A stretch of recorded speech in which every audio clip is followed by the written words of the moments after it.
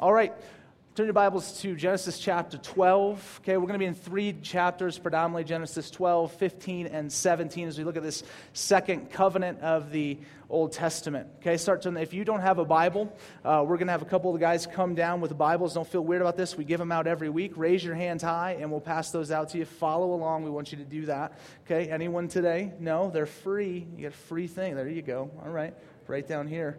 Free gift. It's Christmas. All right. Genesis 12.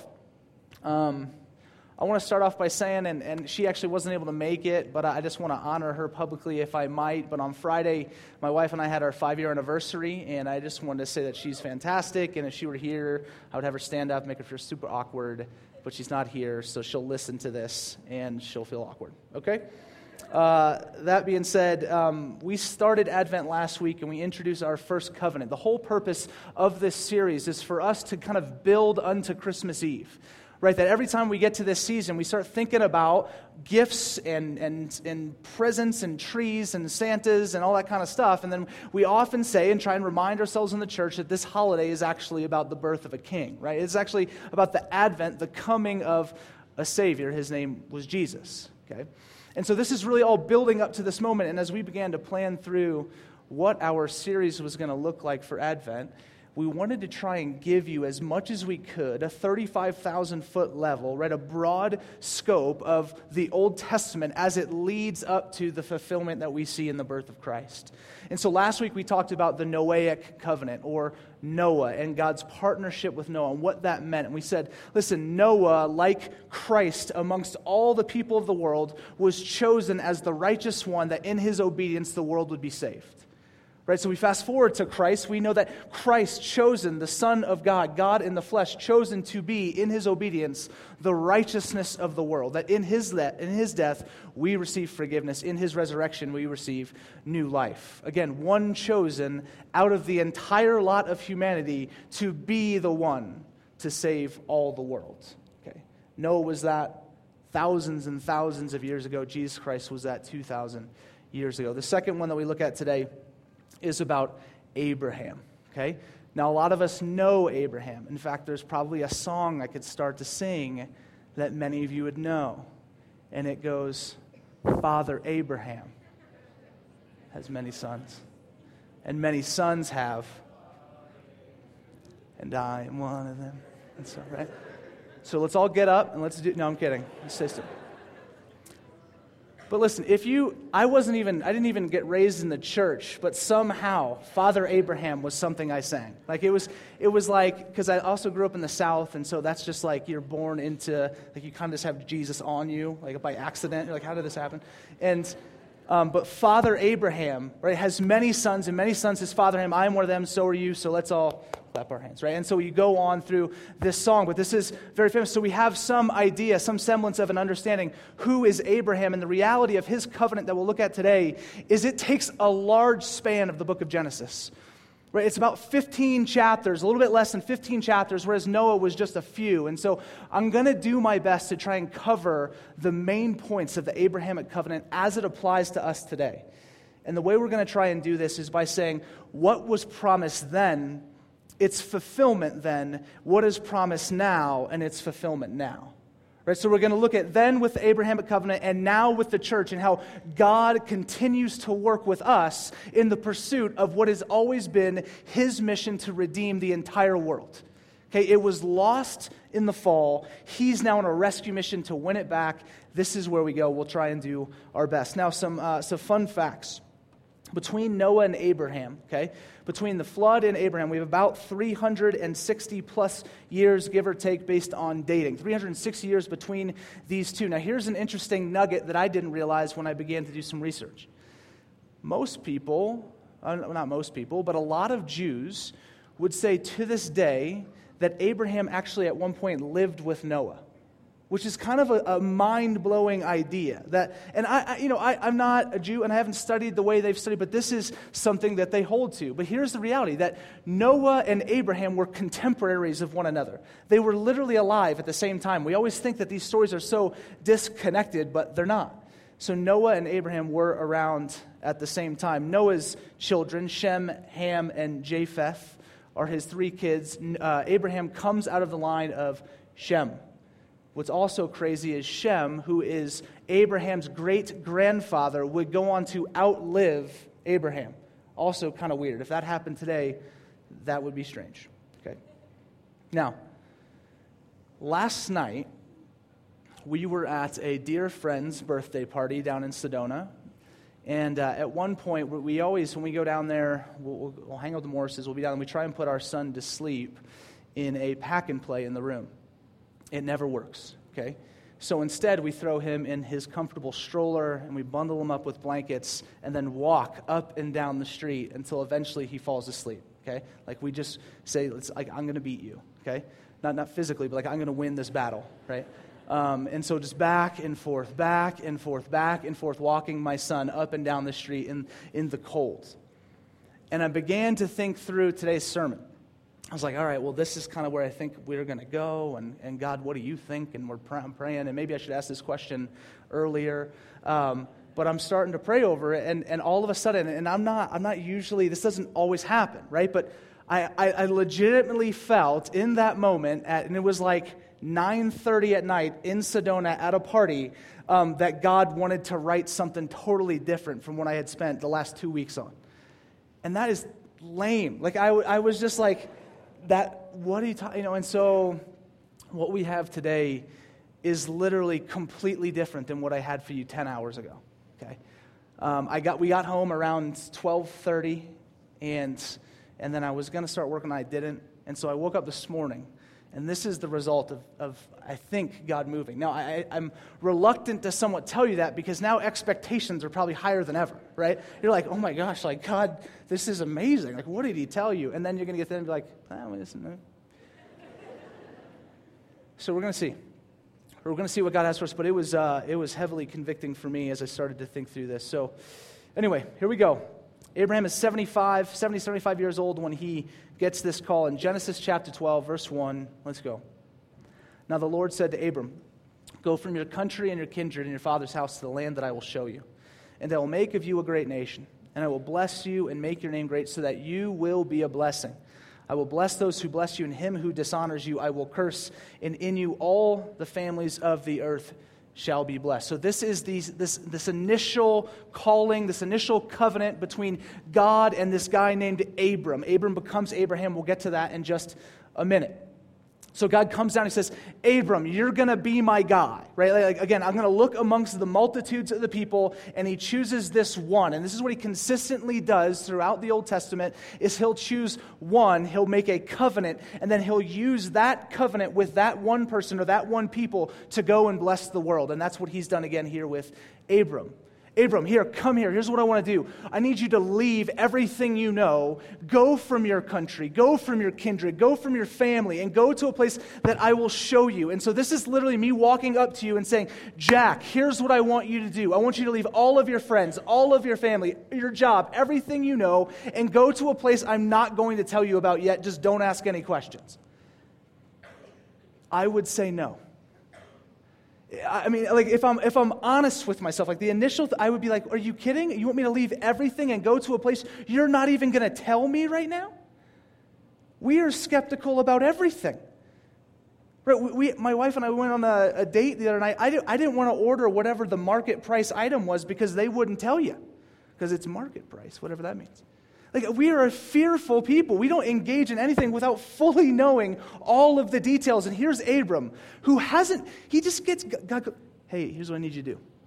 Leave everything you know and go. Leave everything you know and go. This covenant, unlike the one that we talked about with Noah last week, is a covenant with a condition, okay? So we talked about a royal grant covenant last week where the beneficiary of the covenant need not do anything. So God says, I will never flood the earth again. You don't need to do anything about it. I'm just not going to do it. I will not kill everyone by flooding the earth. That's a royal grant covenant. This is what we call a suzerain vassal covenant. This covenant says, no, there is something the beneficiary must do on his end. So he says, get up and go. And Abraham gets up and he goes to a place he doesn't know, into the darkness, into the wilderness. he goes and he obeys God. I can only imagine the reason he did this is because he had a relationship with God that was powerful, that had impacted him, that had changed him. To have such a faith to say, all right, God, if you're going to say this, then I'll go. Man, I long for that. For Thanksgiving weekend, we went to a Thanksgiving service out in Newport Beach with my family. And it was the first time ever that I had to take my son and put him in a kids ministry that was not our own. Okay? So we have never visited another church at this point. He's only about 15 months old. And so I had to go, and we had to hand him over to these strangers, right? And we walk in, and I'm going to be honest, Judy wasn't very nice, right? She didn't have a smile on, and I was already a little, nervous about giving my kid over. And I look at Finley, and if you've seen Finley, he is the most adorable baby in the world. And we hand him over, and I'm just thinking, what is going on in Finley's mind? He's going to a stranger that he doesn't know. And his father is handing him over to this person and says, go. And they take him into a room which he knows nothing about. He knows nothing about what's back there. And what is going on in his mind? And the only thing that I can think of is that for some reason he trusted that I wouldn't hand him over to someone that would harm him. Right? That there was this, okay, you can go and do this, son, because your mother and I have so given you go ahead and do this. This is okay. And I believe that there's something in him. He's like, all right, if you're saying okay, then I'll go. Some type of childlike faith that he has to say, okay, if my father says this is okay, and this is what I'm to do, then I'll go do it. Okay. And I wonder if that's not the same thing for Abraham. This faith to just say, all right, God, you say go, I'll go. And I fast forward to today and I ask myself that question, would I go? It's a scary, scary proposition. And where is our relationship with God? Do we trust him that much? Side note, when we went to go pick up Finley, we walk up and I say, hey, yeah, we're here for Finley. They're like, oh, great, yeah, he's in there. He's just taking his dress off. I was like, all right. But no problem. He wants to do dress up, that's fine, but it's weird when he's only 15 months and couldn't do anything. You're just using my kid as a doll. But then all of a sudden, this other kid walks out. His name was Levi. And he goes, and the lady's like, here you go. I was like, not my child. I'd like to trade him for my son. And so I could only imagine the other parent who was like, hey, you're trying to give my child away to a stranger. And I'm going to leave my kid. It was just this whole crazy situation.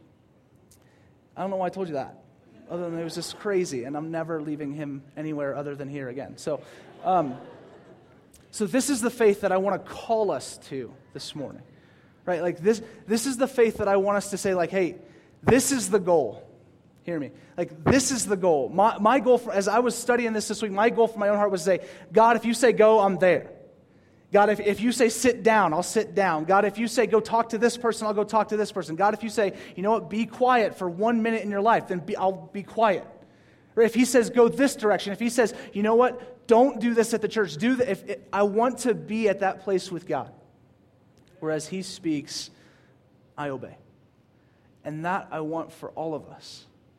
In obedience, we find joy. We'll talk more about this in a little bit. But here's what I did. In order to cover all these chapters, I came up with 7 connections, then to now. Again, looking at what was told then, how was fulfilled, what is told now, how was fulfilled, and the whole deal. So let's look at these. Here's the first one. And again, we called these last week billboard moments, right?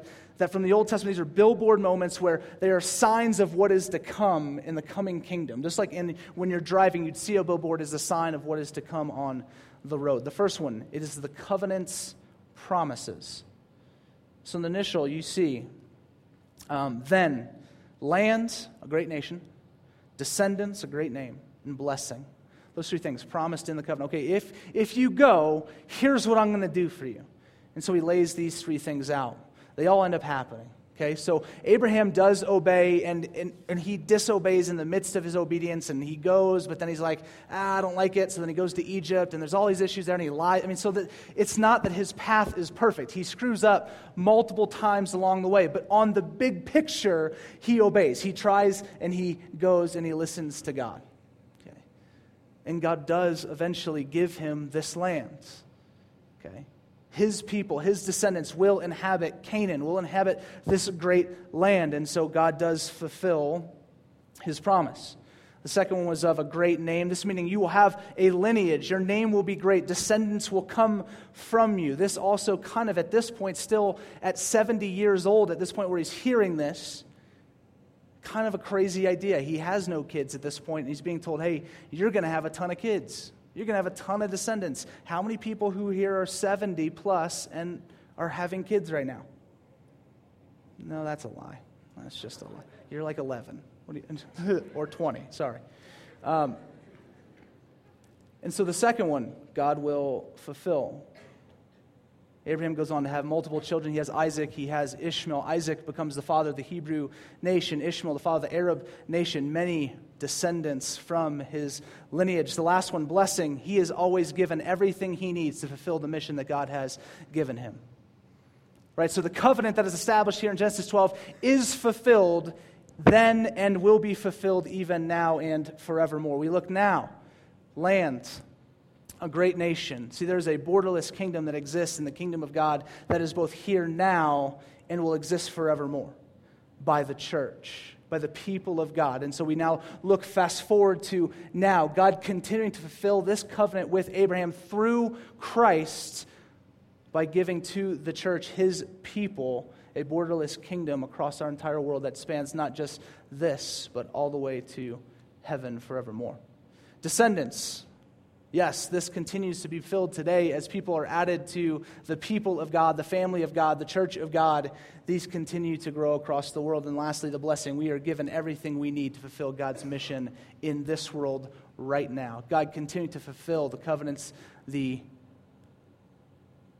billboards that he gave us in the Old Testament. Okay, so that's the first one. The second one, the covenant's gift of righteousness. Then, Genesis 15:5 says, and he brought him outside and said, look toward heaven and number the stars if you're able to number them. Then he said to him, so shall your offspring be. And he believed the Lord, and he counted it to him as righteousness. Okay, so then God now comes a few chapters later, about 5 years later after this initial calling, and says, hey, here's the deal. You're now up in age. You still do not have an heir. You don't have any descendants. But here's what I'm going to do. I want you to look towards heaven. And if you can number the stars, that's how many kids you're going to have. Right? That's how many descendants will come from you. At 75 years old, with no kids, this seems like a scary proposition from God. A promise that I just don't think he would fulfill. And yet he does. But the powerful part here is how righteousness is achieved. Righteousness is not achieved by Abraham leaving that moment with God and trying on his own to have as many kids as he can. Like, he doesn't just start saying, all right, well, I'm just going to go sleep with as many women as possible so that somehow I'll start getting some kids at some point. He doesn't do that. He says, in this moment, what brought righteousness into the life of Abraham was just belief, nothing else. Just belief. God, you're saying you're going to do it? Or you're saying you're going to give me these descendants? I believe it. I believe that you're going to do that. And then God says, all right, good. Now you're righteous because of your faith and nothing else. This is important because now we look at Ephesians 2:8 and 9. For by grace you have been saved through faith, and this is not your own doing. It is the gift of God, not a result of works, so that no one may boast. Okay, so we fast forward in Christ. This reminder has absolutely nothing to do with your good works. It doesn't save you. You're not righteous because you showed up to church today. You're not righteous because you go to a Bible study. You're not righteous because you read your Bible. You're not righteous because you said some prayer one time. You are righteous because of your faith and only your faith in Jesus. It's the only thing that gets you there. That is why God now looks upon you and says, righteous, righteous, righteous. Your faith in Jesus, nothing else can give it to you. I think the second implication for us is regardless of how crazy something God might promise, he always fulfills his promises. Like, hear me, and there are some crazy things in this world. And he might call you to live out in some crazy things and in some crazy ways and do some stuff that just boggles your mind and you think is completely impossible. But I want you to know, and I need to believe it myself, that God is extremely capable of fulfilling everything he will ever ask of you. There is nothing he will ask of you he cannot fulfill in you. Okay? This should give us strength and hope. Let's continue. The covenant's fulfiller, the third connection. Genesis 15:7, he said to him, now this is long, hang in there, and kind of weird. It says, I am the Lord who brought you from Ur of the Chaldeans to give you the land to possess. But he said, O Lord God, how am I to know that I shall possess it? He said to him, bring me a heifer 3 years old, a female goat 3 years old, a ram 3 years old, a turtle dove, and a young pigeon. And he brought him all these, cut them in half, and laid each over against each other, but he did not cut the birds in half. And when the birds of prey came down the carcasses, Abram drove them away. As the sun was going down, a deep sleep fell on Abram, and behold, dreadful and great darkness fell upon him. Then the Lord said to Abram, know for certain that your offspring will be sojourners in a land that is not theirs, and will be servants there. And they will be afflicted for 400 years. But I will bring judgment on that nation that they serve, and afterward they shall come out with great possessions. As for you, you shall go to your fathers in peace. You shall be buried in a good old age. And they shall come back here in the fourth generation, for the iniquity of the Amorites is not yet complete. Ready? When the sun had gone down and it was dark, behold, a smoking fire pot and a flaming torch passed between these pieces. Okay? So how many people have ever done a blood ritual like this? A few of you? That guy? Did you do one of these too? So here's the plan.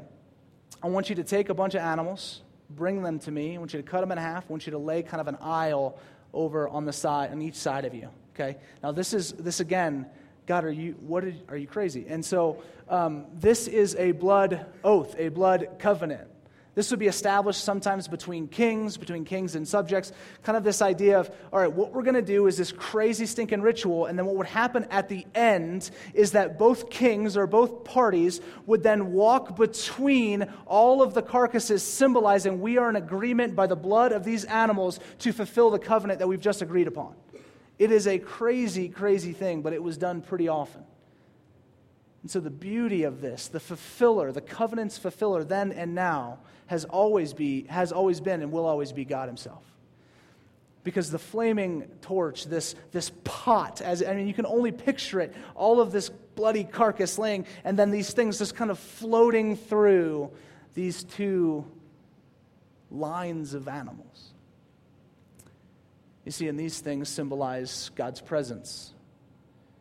So what you notice is during this time, Abram is asleep, right? Abram's taken a nap.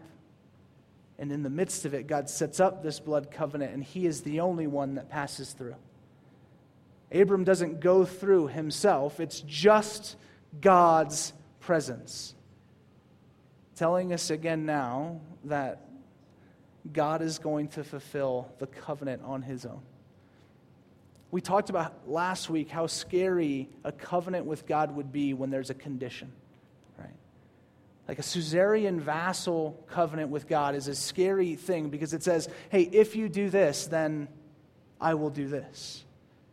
And there's a consistent reality in our lives of us failing, not living up to God's calling, sinning, doing whatever is against him in many ways. And so this proposition that God gives us something, okay, if you obey, then I'll do this. That's scary for us because I think obedience is pretty tough for us sometimes. And we said the only reason why this type of covenant can still bring hope and peace is when there is one who is good enough and powerful enough to fulfill both ends of the covenant himself. And this is what this moment is.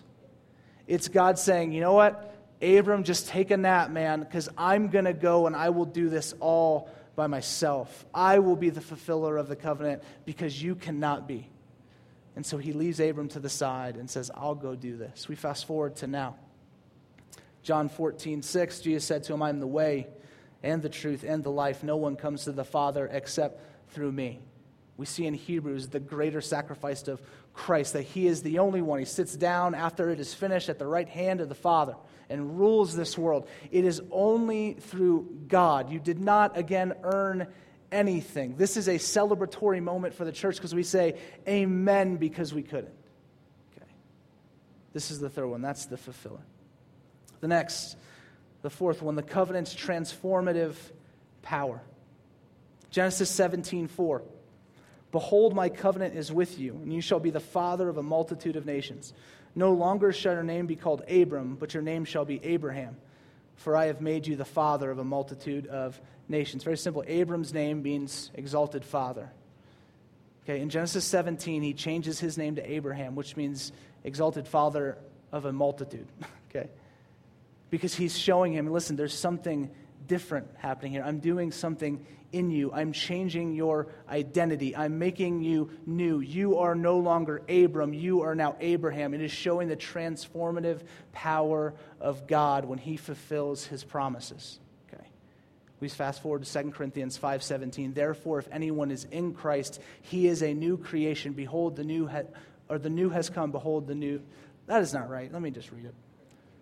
The old has passed away. The new has come. That's what we were going for the whole time. The old has passed away, the new has come. So for Abraham, he experiences this transformative moment. God comes in, fulfills his end of the covenant, makes him new, grants him righteousness, calls him in this covenant. And now we fast forward, in Christ, we are new creations, made new. Your identity is not what it once was. If you are here and you're a Christian, you're not who you used to be. You have been given a new name. So live in the freedom of the fact that you're not who you used to be and you've been given a new name. Stop acting like, stop living like you're still the old person, because you're not. This is a supernatural reality of the change of the identity of the people of God, that in Christ he transforms and renews us. This is what we symbolize in baptism, is the made newness of the people of God. This should move the people of God to live in freedom, because we are not who we once were. And so if you're sitting here and you're experiencing maybe the shame of past sin, past issue, stop. You need not. You're not that person anymore.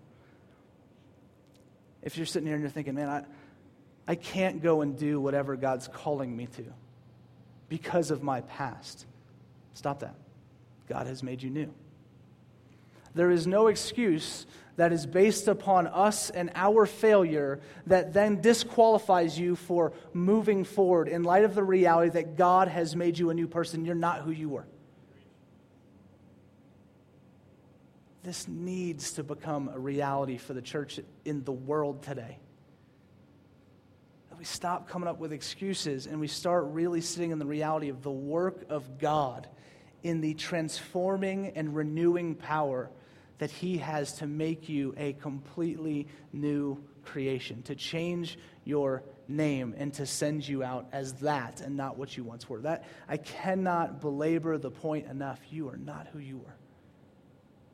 This is an exciting reality, I think, for us. We need to live in it. The next one, the covenant sign, circumcision versus the Holy Spirit.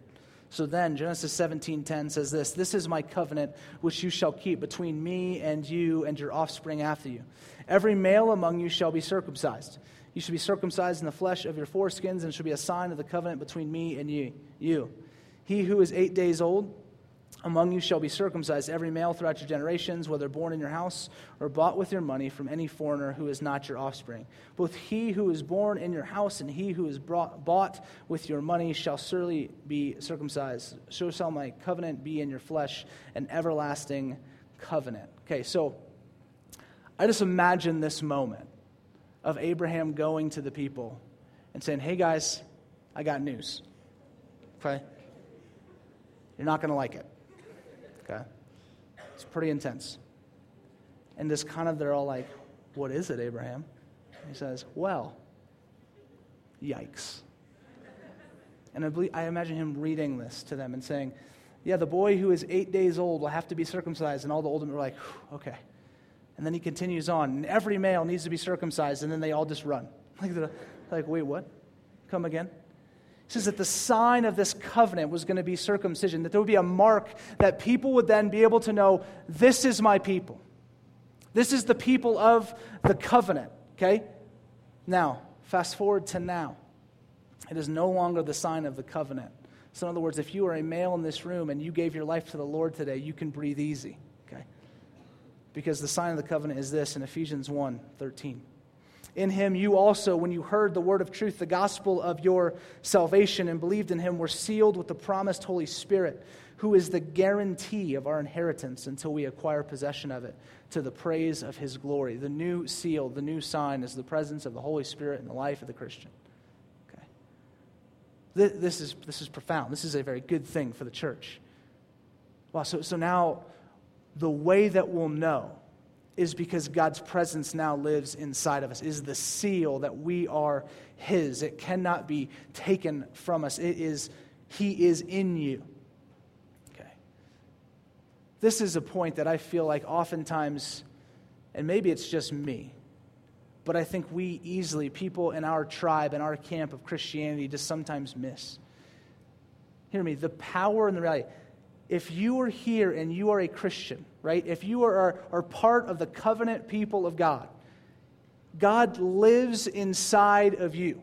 The Holy Spirit lives inside of you. He is active in your life, transforming your heart, renewing your mind. The conviction you feel, either now or as you go or whatever you're doing, to walk in light of God. When you open up the Bible and Scripture becomes real and is illuminated, that's the Holy Spirit. When you begin to see the work all around you of people's lives being changed, healings, that is the Holy Spirit, and He is active, and all of that power is inside of you. That is a good thing for the church. You see, they had circumcision. We have the Holy Spirit. We have something that when Christ was telling his people, hey, I'm going to have to leave, he was saying, listen, I got to go, but there's something better than me that's en route. Right? Like, I need to go because if I don't go, you don't get the counselor. You don't get the Holy Spirit. So if this is Jesus, and I'm thinking to myself, man, if I'm living my life and I had Jesus walking with me everywhere, my life would be perfect, right?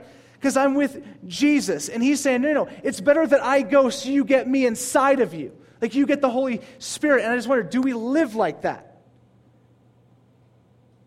Or is it just like, hey, yeah, I guess he's around. No, he's inside of us. He is active in his work to renew us. Okay, it's really good news.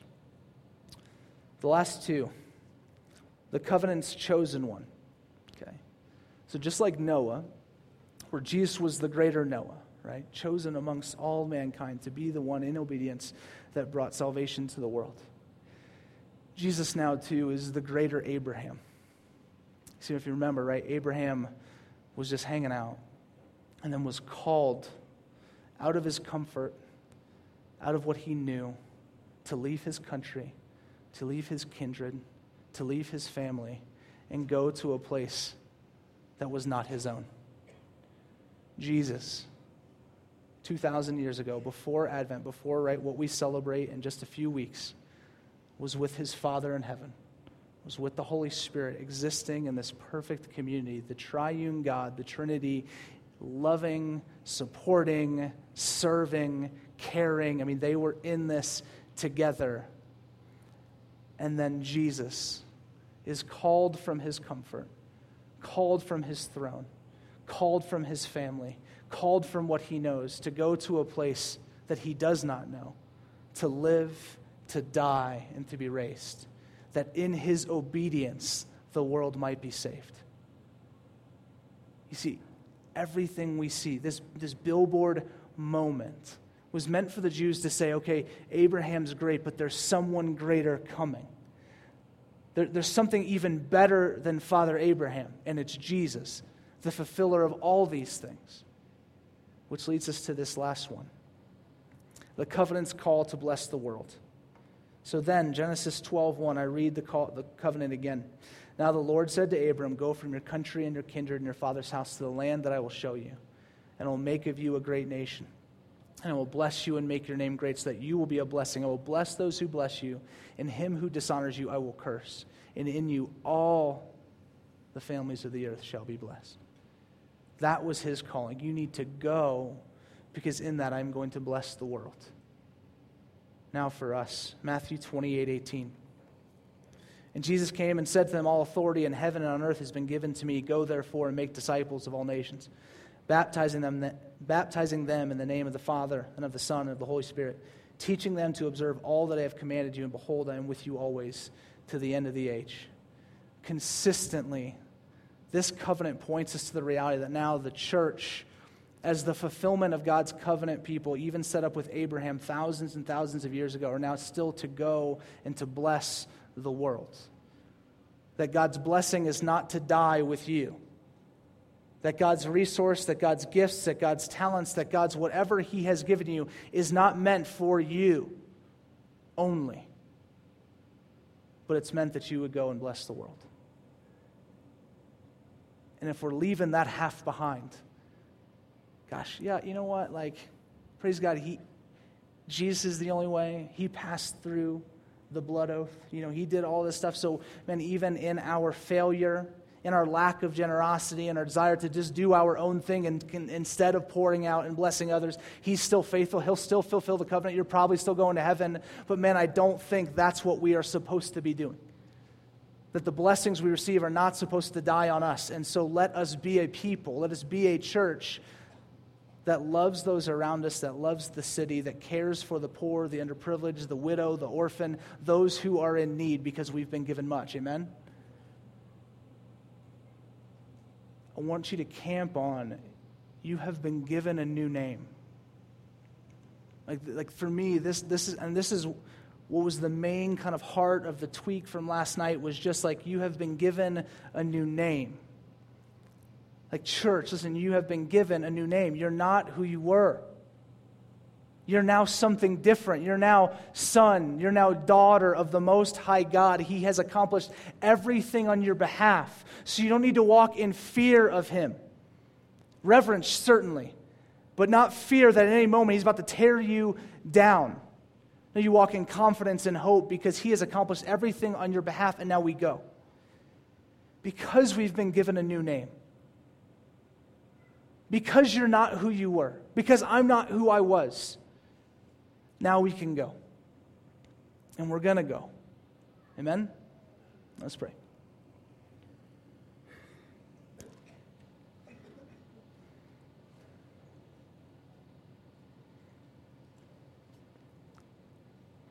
Lord, we thank You for Scripture.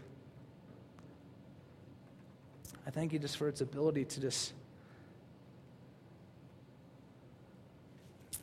I think just convict, to teach us truth, to shape us. God, I think there was just a lot of me in the prepping this last week that just wanted to kind of go on a bunch of commentary and color everything. And God, I think there's just power in Your word this morning that I pray, God, would always be sufficient. God, I pray that You would do the work that You've told us that You did in the life of Abraham and the life of His people. You fulfilled that covenant, God. You fulfill every promise, even in us. God, that You're making us new even now, this constant renewal that we have. God, the new mercies, the grace that is just undeserved and amazing.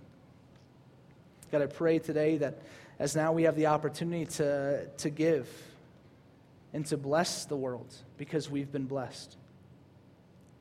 God, would You give us the confidence, would You give us the security and the faith in You, God, to go. To step into both places and step into calling, step into things. God, even if we don't have all the details, even if it's scary, we will do so because we have seen You prove faithful time in and time out, as we've seen in the story of Abraham and the covenant established and how we are continuing to fulfill that covenant now. God, to thank You. God, and so please move in us now that we would be Your covenant people that blesses the world God, as we give, as we celebrate you, God, you're far too good to us. Thank you for this moment where we don't need to wait any longer. You have come, so now we celebrate and act as your people. In your name we pray. Amen.